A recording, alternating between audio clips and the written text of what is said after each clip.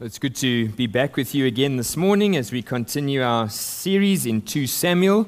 And so could I please ask you to turn in your Bibles to 2 Samuel chapter 18. It will come up on the screen, but it is a lengthy section.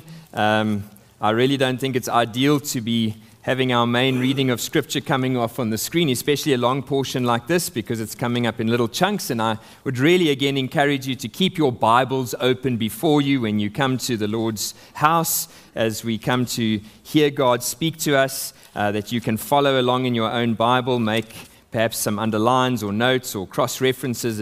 It's always helpful to be able to go back to a portion of Scripture like this and to remember something of what we will consider today. So please turn in your Bibles to 2 Samuel chapter 18, and we're going to read from verse 1 through to the verse 8 of chapter 19. That's the section of narrative. Just to set the scene from last time, you'll recall that Absalom has risen up against David. He has violated David's concubines on the rooftop of the palace. David has fled for his life. He's gathered a band of men around him, and Absalom has now pursued David to try and kill him. And so we pick up in chapter 18. Then David mustered the men who were with him and set over them commanders of thousands and commanders of hundreds. And David sent out the army, 1/3 under the command of Joab, 1/3 under the command of Abishai, the son of Zeruiah, and Joab's brother, and 1/3 under the command of Ittai the Gittite. And the king said to the men, I myself will also go out with you. But the men said, You shall not go out, for if we flee, they will not care about us. If half of us die, they will not care about us. But you are worth 10,000 of us. Therefore it is better that you send us help from the city. The king said to them, Whatever seems best to you, I will do. And so the king stood at the side of the gate while all the army marched out by hundreds and by thousands. And the king ordered Joab and Abishai and Ittai, Deal gently for my sake with the young man Absalom. And all the people heard when the king gave orders to the commanders about Absalom. So the army went out into the field against Israel, and the battle was fought in the forest of Ephraim. And the men of Israel were defeated by the servants of David, and the loss there was great on that day, 20,000 men. The battle spread over the face of all the country, and the forest devoured more people that day than the sword. And Absalom happened to meet the servants of David. Absalom was riding on his mule, and the mule went under the thick branches of a great oak, and his head caught fast in the oak, and he was suspended between heaven and earth, while the mule that was under him went on. And a certain man saw it and told Joab, Behold, I saw Absalom hanging in an oak. Joab said to the man who told him, What? You saw him? Why then did you not strike him there to the ground? I would have been glad to give you 10 pieces of silver and a belt. But the man said to Joab, Even if I felt in my hand the weight of 1,000 pieces of silver, I would not reach out my hand against the king's son. For in our hearing the king commanded you and Abishai and Ittai, For my sake protect the young man Absalom. On the other hand, if I dealt treacherously against his life, and there is nothing hidden from the king, then you yourself would have stood aloof. Joab said, I will not waste time like this with you. And he took 3 javelins in his hand, and he thrust them into the heart of Absalom while he was still alive in the oak. And 10 young men, Joab's armor-bearers, surrounded Absalom and struck him and killed him. Then Joab blew the trumpet, and the troops came back from pursuing Israel, for Joab restrained them. And they took Absalom, and they threw him into a great pit in the forest, and raised over him a very great heap of stones. And all Israel fled, every one to his own home. Now Absalom in his lifetime had taken and set up for himself the pillar that is in the king's valley. For he said, I have no son to keep my name in remembrance. He called the pillar after his own name, and it is called Absalom's monument to this day. Then Ahimaaz, the son of Zadok, said, Let me run and carry news to the king that the Lord has delivered him from the hand of his enemies. And Joab said to him, You are not to carry news today. You may carry news another day, but today you shall carry no news, because the king's son is dead. Then Joab said to the Cushite, "Go, tell the king what you have seen." The Cushite bowed before Joab and ran. Then Ahimaaz, the son of Zadok, said again to Joab, "Come what may, let me also run after the Cushite." And Joab said, "Why will you run, my son, seeing that you have no reward for the news?" "Come what may," he said, "I will run." He said to him, "Run." Then Ahimaaz ran by the way of the plain and outran the Cushite. Now David was sitting between the two gates, and the watchman went up to the roof of the gate by the wall. And when he lifted up his eyes and looked, he saw a man running alone. The watchman called out and told the king. And the king said, "If he is alone, there is news in his mouth." And he drew nearer and nearer. The watchman saw another man running, and the watchman called to the gate and said, "See, another man running alone." The king said, "He also brings news." The watchman said, "I think the running of the first is like the running of Ahimaaz, the son of Zadok." And the king said, "He is a good man and comes with good news."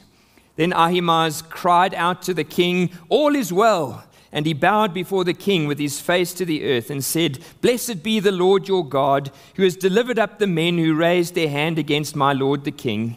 And the king said, "Is it well with the young man Absalom?" Ahimaaz answered, "When Joab sent the king's servant, your servant, I saw a great commotion, but I do not know what it was." And the king said, "Turn aside and stand here." So he turned aside and stood still. And behold, the Cushite came, and the Cushite said, "Good news for my lord the king, for the Lord has delivered you this day from the hand of all who rose up against you." The king said to the Cushite, "Is it well with the young man Absalom?" And the Cushite answered, "May the enemies of my lord the king and all who rise up against you for evil be like that young man." And the king was deeply moved and went up to the chamber over the gate and wept. And as he went, he said, "Oh, my son Absalom, my son Absalom, would I had died instead of you, O Absalom, my son, my son." It was told Joab, "Behold, the king is weeping and mourning for Absalom." So the victory that day was turned into mourning for all the people, for the people heard that day the king is grieving for his son. And the people stole into the city that day as people steal in who are ashamed when they flee in battle. The king covered his face, and the king cried with a loud voice, "Oh, my son Absalom, oh, Absalom, my son, my son." Then Joab came into the house of the king and said, "You have today covered with shame the faces of all your servants who have this day saved your life and the lives of your sons and your daughters and the lives of your wives and your concubines, because you love those who hate you and hate those who love you. For you have made it clear today that commanders and servants are nothing to you. For today I know that if Absalom were alive and all of us were dead today, then you would be pleased. Now therefore arise, go out and speak kindly to your servants. For I swear by the Lord, if you do not go, not a man will stay with you this night. And this will be worse for you than all the evil that has come upon you from your youth until now." Then the king arose and took his seat in the gate, and the people were all told, "Behold, the king is sitting in the gate." And all the people came before the king. Now Israel had fled, every man to his own home. Well, this is God's word. Let's just commit it to the Lord again now before we turn and look at it together. Our Heavenly Father, as we come before what is another dark portion of Scripture, one that recounts a series of events that at face value do not stir our hearts to want to explore this passage in any detail.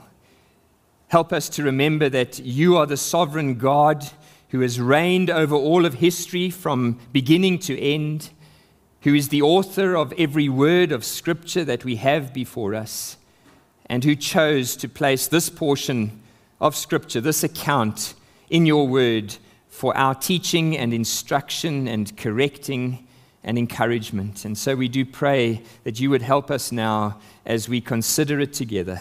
For we pray this in Jesus' name. Amen.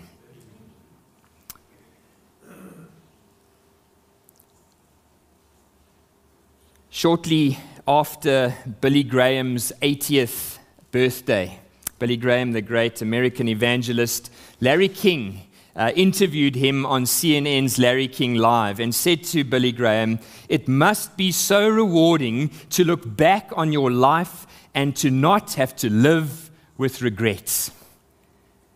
Billy Graham responded, "I am the greatest failure of all men. I was too much with men and too little with God. I was too busy with business meetings and even conducting services. I should have been more with God, and people would have sensed God's presence about me when they were with me." On another occasion, he said that he deeply regretted his sins that had caused others so much hurt, and he regretted having been away from his children too much. If only. Who of us have not said those words, perhaps even in this past week, who have not thought those words? If only I had not done this or that. If only I had never said those words. If only I could just rewind the clock. If only. Well, every if only statement that we think or express is really one of regret. It's an expression of either disappointment or disillusionment, or perhaps even of despair. And what we have in 2 Samuel 18 is King David's record of deep regrets, expressed at what is possibly the low point of his life as he confronts the death of his son Absalom.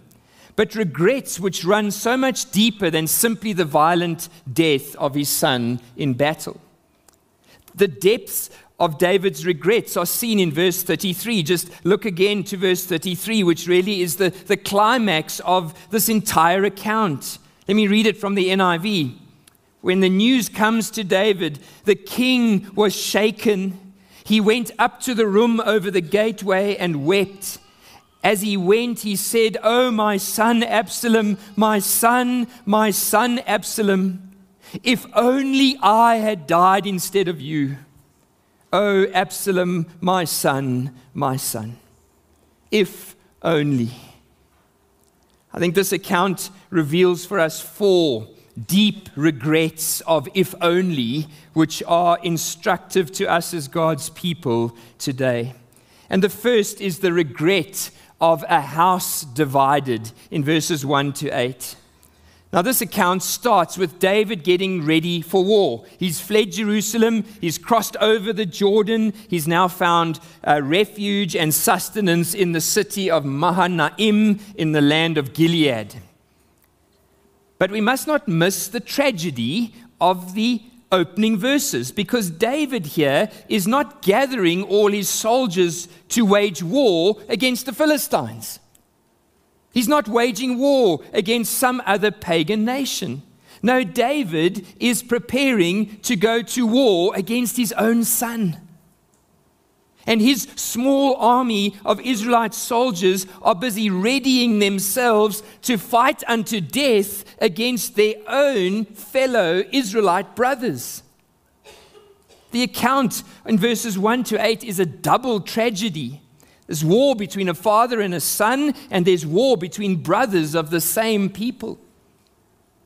Jesus said in Mark chapter 3, verse 24, "If a kingdom is divided against itself, that kingdom cannot stand. If a house is divided against itself, that house cannot stand." Well, this account of 2 Kings 18 is both. It's a house divided and a kingdom divided. And so no matter what the outcome is, such a war produces only losers. Either the father dies or the son dies. Either way, the house is cut down. Either the old king dies or the new king dies. Either way, the kingdom is ripped apart. And sadly, this account is not the last account of David's house being divided against itself. I've mentioned before in 1 Kings chapter 1, verse 6, another son of David, Adonijah, he rises up against David and makes himself king over Israel. So as both a father and as a king, we see the house of David divided. Father against son, brother against brother, and we realize that such a house, such a kingdom, surely cannot stand. Now, the details of the account are tragic. As David sends his men out to war, he orders the 3 generals, Joab, Abishai, and Ittai. He says, "Deal gently for my sake with the young man Absalom." It's really, I think in modern English, deal gently with my boy Absalom. And the sad tragedy of a house divided is really that David knew what was coming for Absalom. Absalom was not God's anointed king over Israel. David was. Previously, think when Saul was still king, David refused to lift his hand against Saul in his wickedness. Why? Because he was the Lord's anointed king. And so David knows that God is faithful to his people and his kingdom promises, and this is not going to end well for Absalom. Under normal circumstances, David should have instructed the army to be swift in killing the false king who set himself up against the Lord's anointed. But because David's house was divided, he gives his generals mixed messages. He says, "Go to war, but deal gently with my boy." Now, verse 7 and 8 are even more tragic as a kingdom divided. Look at verse 7, chapter 18. "And the men of Israel were defeated by the servants of David, and the loss there was great on that day, 20,000 men." Please don't miss the tragedy of the obvious in verse 7. The men of Israel were defeated by the servants of David. In other words, the people of God were defeated by the people of God. What a warning this is for us as the people of God today. Just this past week, I have been more occupied with the people of God fighting against the people of God than I have with the people of God fighting together against our enemy who is the devil. Whether it's been in marriages, or between parents and children, or between believers in this church fighting against believers in another church, or family members within the church, or between brothers and sisters in the same congregation, the people of God are fighting against the people of God. We've seen this during COVID, as congregations who previously partnered in kingdom work together began lambasting fellow believers as false Christians. Why? Because we understand our relationship to the government or our attitude to vaccinations differently, or because we interpret the end times differently. I've become so aware in recent weeks of Satan's attack on the church from the inside through deception and false teaching, which causes division, that the tragedy of these verses really hit hard this week. We are in a spiritual battle, Honey Ridge Baptist Church, and Satan is parading himself as an angel of light. He's talking Christianese. He maybe even speaks Hebrew. He sells his lies so elegantly on well-polished YouTube channels. And God's people are divided against themselves. And the results are many thousands of spiritual bodies strewn across our modern church landscape. The regrets of a house divided remains just as much a consequence of the activity of Satan in our day as it was in David's. Let us not be fooled. But the second regret of "if only" is the regret of a cursed son in verses 9 to 18. These verses describe the terrible death of Absalom, David's son. Previously, back in chapter 14, you might recall verse 25 and 26, we were told that Absalom was the most handsome man in all of Israel, from the sole of his foot to the crown of his head. And the glory of Absalom's appearance was his head. He had a mop of hair weighing 2 kilograms. How ironic then that Absalom's death is described by his head or his hair getting stuck in the branches of an oak tree as he was busy fleeing David's soldiers. And as his donkey bolts, it leaves Absalom hanging by his head. His glory had literally become his downfall. This is a picture of utter vulnerability. Absalom hanging, suspended, we are told, between heaven and earth. No way to get down, no way to defend himself, totally at the mercy of whoever would discover him first. Just days before, Absalom had paraded on the rooftop of David's palace, displaying his power, his dominance as the new self-appointed king of Israel by violating all of David's concubines in the sight of all Israel. He did that so that the hearts of all of those who followed him would be strengthened in his strength, in his rebellion against David. And yet now the same Absalom is hanging alone from a tree in a forest in Ephraim, utterly helpless as his men left him to die. One of David's soldiers finds Absalom and remembers that David has instructed them to treat him gently, kindly, and so not knowing really what that means when you're at war, he leaves him hanging there and he goes to find Joab. Joab is shocked that this man did not kill him, and so after a few words backwards and forward, Joab takes 3 javelins and he goes to Absalom and he thrusts them into his heart. And then 10 of Joab's bodyguards come and they brutally finish Absalom off. Following this, Joab blows the victory trumpet. David's enemy is dead. He calls back all the troops from pursuing the Israelites, and they take Absalom's body and they throw it into a hole in the ground, and they cover him with a large pile of rocks. Now, all of this is quite bleak, it's dismal, but there is a far greater spiritual reality taking place in these events. Because this description of Absalom's death and burial is consistent throughout the Old Testament with one who is cursed by God. Listen to one commentator who says, "This is the burial of an accursed man." Compare with Joshua 7:26, where Achan, having been stoned to death for sacrilege, is buried under a large pile of stones. Or Joshua 8:29, where the king of Ai, having been hanged on a tree, is thrown into a pit and covered with a large pile of stones.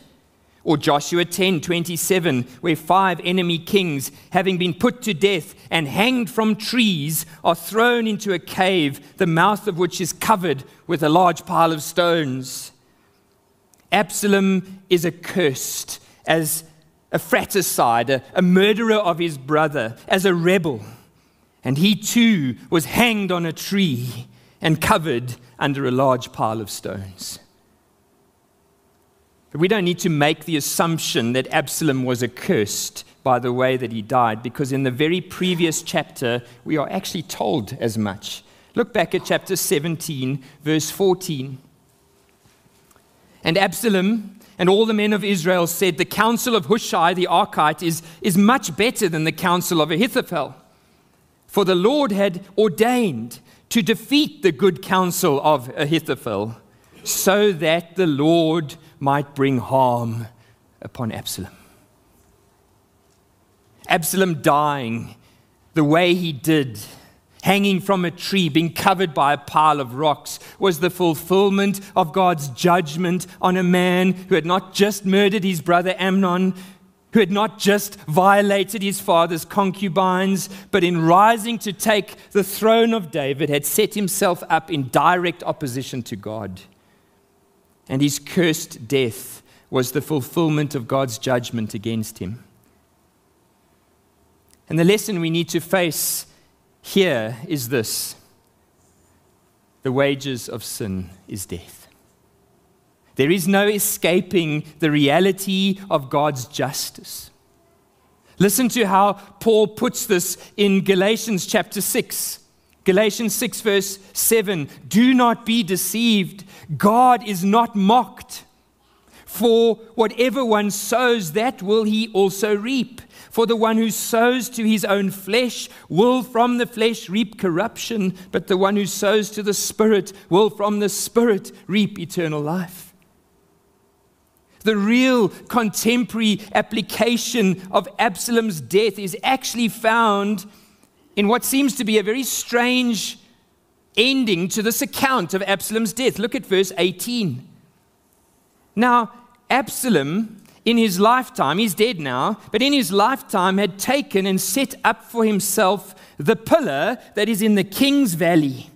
For he said, "I have no son to keep my name in remembrance." And so he called the pillar after his own name, and it is called Absalom's monument to this day. Absalom set up a stone monument for himself in the king's valley. It's called Absalom's monument. It's just another way of saying Absalom's legacy. But in the end, it was overshadowed by another stone monument, a large pile of rocks, referencing his cursed death in the forest of Ephraim. Is our world not filled with cursed sons and daughters? People setting up monuments for themselves all over our city and our country and our world, through social media profiles that promote themselves as king or queen of the valley, setting up monuments by climbing the corporate ladder, setting up monuments in our massive houses, which are more like museums than homes, setting up monuments in share portfolios or in bank balances or in fancy cars, setting up monuments of sexual conquests in the pursuit of pleasure and luxury, setting up monuments of sporting achievements and political maneuvering. But in the end, for every person who sets up a monument for his own name, in the end will face the same fate as Absalom. The wages of sin is death, and the end of those who sow to the flesh is one of eternal condemnation. In the third place, then, we see the regrets of, let's move on, the regrets of a failed fatherhood. The regrets of a failed fatherhood in verses 19 to 33. We have a rather drawn-out scene here in these verses of David sitting at the gate, looking over the plains, and the watchman sees messengers running. Ahimaaz outruns the Cushite. He gets to David first, and even before he arrives, David says, "Ahimaaz is a good man. He comes with good news."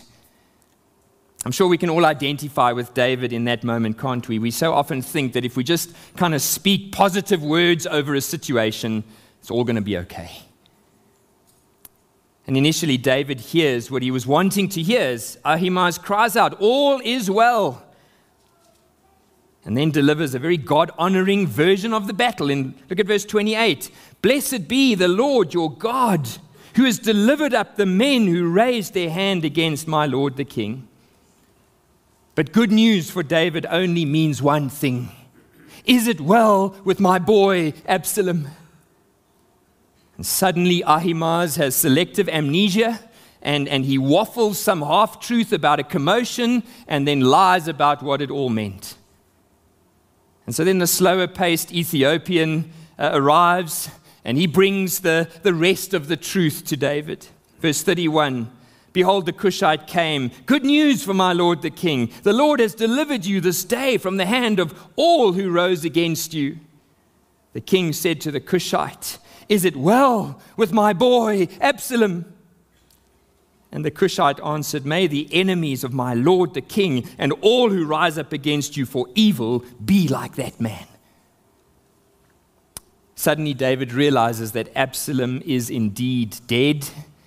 The apple of his eye has been killed. And so David just breaks down. Verse 33, the king was deeply moved, went up to the chamber over the gate and wept. And as he went, he cried, "Oh, my son Absalom, my son Absalom, if only I had died instead of you. Oh, Absalom, my son, my son." Now, why do I say that these events in these verses reveal the regrets of a failed fatherhood? Surely Absalom got what was coming to him. Surely he didn't think that he could murder his brother and usurp his father's throne and violate his father's concubines and pursue his father to death, and it would not turn out badly for him. He simply got his due. Surely all of this is not on David and his failure as a father. Well, we don't need to speculate, because God is not silent on the events of this chapter. God is not silent on what has taken place. God is not silent on David's failure as a father. Please turn back with me to 2 Samuel chapter 12. 2 Samuel 12, verse 19. This is the section when the prophet Nathan confronted David after his adultery with Bathsheba, after his murder of Uriah. Listen to what God said to David. Verse 9, "Why have you despised the word of the Lord to do what is evil in his sight? You have struck down Uriah the Hittite with the sword. You've taken his wife to be your wife. You've killed him with the sword of the Ammonites. Now, therefore, the sword shall never depart from your house, because you have despised me and taken the wife of Uriah the Hittite to be your wife. Thus says the Lord, behold, I will raise up evil against you out of your own house, and I will take your wives before your eyes and give them to your neighbor. And he shall lie with your wives in the sight of the sun. For you did it secretly, but I will do this thing before all Israel in broad daylight." So yes, we are watching in chapter 18, chapter 19, the final outcome of a wicked young man. Yes, Absalom followed the pursuits of his own evil heart's desires. He did what his own evil heart wanted to do, but nevertheless we see everything taking place in these chapters is the consequence and the judgment of God against David's own sins and failure as a father. This is why David cries out in verse 33, "Oh, my son Absalom, my son Absalom. If only I had died instead of you." David knew full well that he was partly to blame for the outcome of Absalom's life. That his own sins, that his own failures had borne the fruit of rebellion and death in the life of his son. And perhaps for the first time, David was beginning to understand the depths and the consequences of his failure as a father. I think the application of this point is quite simple, and that is the title of my sermon from a few weeks ago on 2 Samuel chapter 13. Where are the godly men? Where are the godly fathers in our society? Where are the righteous fathers? Where are the men who put their wives and their children before themselves and before their careers and before their passions in order to lead their families in the ways of the Lord? And then finally today we see the regrets of a futile kingship. As we move back to chapter 19. Chapter 19 really just continues the miserable saga by revealing not just David's failure as a father, but also David's failure as a king. It takes Joab, his military general, to call him out in his failure and to push him back into the position as God's anointed king. You see, news of David's weeping for Absalom's death travels fast and reaches Joab and the brave men who fought to regain David's throne. But the custom of the day was, if the king is mourning, then the whole nation has to go into mourning. And so instead of these mighty men receiving a hero's welcome back into the city as David is once again restored to his throne, instead we are told the men have to sneak back into the city ashamed, as if they had been defeated in battle. And as they steal back into the city, they hear the voice of David continuing to ring out from the room above the city gate. "Oh, my son Absalom," verse 4, "Oh, Absalom, my son, my son." What a travesty. This was not behavior fit for a king. Yes, the father David was needing to grieve the death of his wayward son, and I don't want to try and minimize that in any way, but the King David was needed to lead his people under God. The writing had long been on the wall that David's rule as king was fading fast. And Joab is furious about David's weakness as the king of Israel. And so he marches up into his room and he speaks a strong word of rebuke to David. Let's go back there, verse 5. Chapter 19, verse 5. Then Joab came into the house to the king and said, "You have today covered with shame the faces of all your servants, who this day saved your life and the lives of your sons and your daughters and the lives of your wives and your concubines, because you love those who hate you and you hate those who love you. For you have made it clear today that commanders and servants or soldiers are nothing to you. For today I know that if Absalom were alive and all of us were dead, you would be pleased.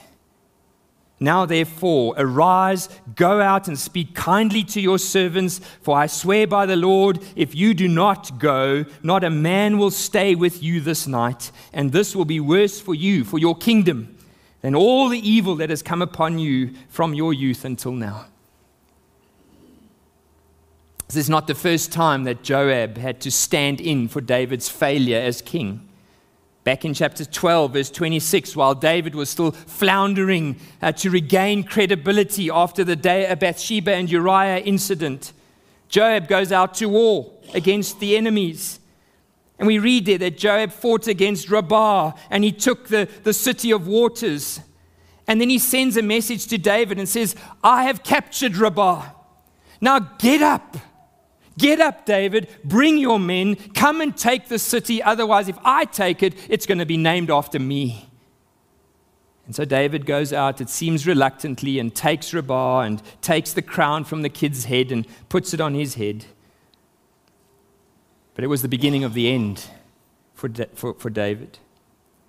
And yes, despite Joab's dubious character, and we'll see that in weeks to come, many times he had the opportunity to steal the limelight, Joab seems to have a great respect for the office of God's anointed king over Israel.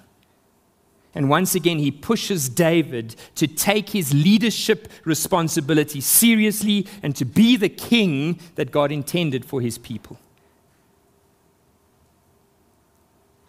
But the last verse of this section is the most revealing of the ultimate futility of David's kingship.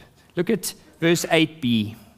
It's actually moved over in some Bibles into the next section, but it's still part of verse 8. Now Israel had fled, every man to his own home. Yes, David's position was restored, but the people of God were leaderless as each man flees to his own home. What a gemors. We need to conclude this morning and to ask ourselves, why is this depressing story of regrets in the Bible? Yes, we've learned some lessons along the way, but what is it meant to teach us as God's people in 2023? And I think, firstly, we are meant to realize, as Joab did, as the rest of Israel was beginning to see clearly, David is not our Savior. If you are still tempted to look on David as the hero of the Old Testament. This chapter reminds me that David is just as much in need of God's rescue as you and I are. And only David's greatest son, Jesus, is able to be our rescuer. And despite the darkness of these chapters, there are some wonderful hints in this tragedy which help us to appreciate and anticipate King David's future son, Jesus, as we consider the application of this story to our lives. Well, if David, through his failure as a father, through his failure as a king, is an ultimate pointer to Jesus, then Absalom, I would argue, is a pointer to you and me. I don't know if you saw that one coming. But if we are honest with ourselves today, we are just like Absalom in our rebellion against God. God gave us life, and yet we wanted to be king. We set up monuments for ourselves and for our name. We usurped the place of God's kingship in our lives, and we sinned openly on the rooftops in defiance against God. So the Bible is clear. The wages of your sin, the wages of my sin is death. And yes, our heart goes out to David when he says, "Oh, my son Absalom, if only I had died instead of you." But despite all his best intentions in the world, David's "if only" to die as a substitute for Absalom was impossible. David fully deserved to die for his own sins, and his death could never make atonement for Absalom's. But praise God that Jesus is not like David. His love for us is perfect. His righteousness in our place is perfect. He alone is able to offer himself as the propitiation for our sins, and he is able to save to the uttermost those who put their faith in him. Listen to the wonderful parallel which Paul draws from this story, I think, at least from this principle in the Old Testament in Galatians 3, to reveal to us how David's failure ultimately points us to the reality which is Jesus. In Galatians 3, Paul says, "Christ redeemed us from the curse of the law by becoming a curse for us. For it is written, 'Cursed is everyone who is hanged on a tree.' So that in Christ Jesus, the blessing, the promises of Abraham might come to the Gentiles, that we might receive the promised Spirit through faith." If you're still not convinced that you are Absalom, you might be convinced that I'm Absalom, but I'm wanting to help you see that you also are Absalom. That we are in desperate need of rescue. Let's read again Ephesians chapter 2. Thanks, Dion, if you'll just take me through that. "And you were dead in the trespasses and sins in which you once walked, following the course of this world, following the prince of the power of the air, the spirit that is now at work in the sons of disobedience, among whom we all lived once in the passions of our flesh, carrying out the desires of the body and the mind, and were by nature, like Absalom, cursed, children of wrath, like the rest of mankind. But God, being rich in mercy, because of the great love with which he loved us, even when we were dead in our trespasses, made us alive together with Christ. By grace you have been saved, and raised us up with him, and seated us with him in the heavenly places in Christ Jesus. So in the coming ages, he might show the immeasurable riches of his grace in kindness towards us in Christ Jesus. For by grace you have been saved through faith, and this is not your own doing. This is the gift of God, not a result of works, so that no one may boast. For we are his workmanship, created in Christ Jesus for good works, which God prepared beforehand that we should walk in them."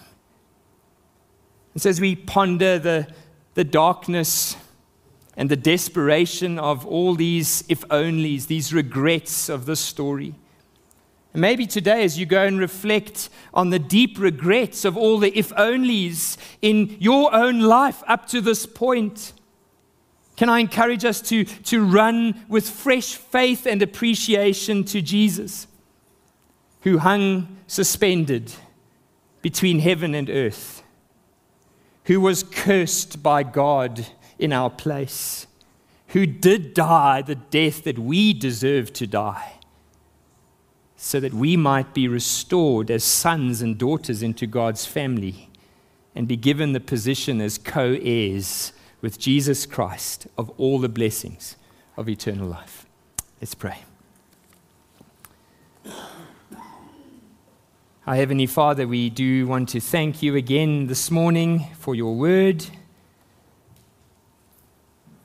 Even such a dark portion of your word, which if it serves just one purpose today, is to bring to our hearts and our minds the clarity of what it means to be cursed by God and to die the death of a cursed man.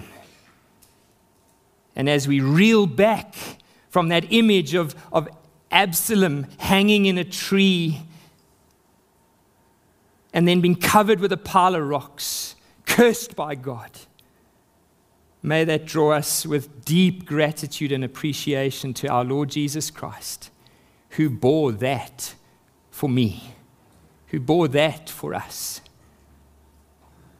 Lord Jesus, may we love you evermore and never depart from your ways, for you and you alone have the words of eternal life.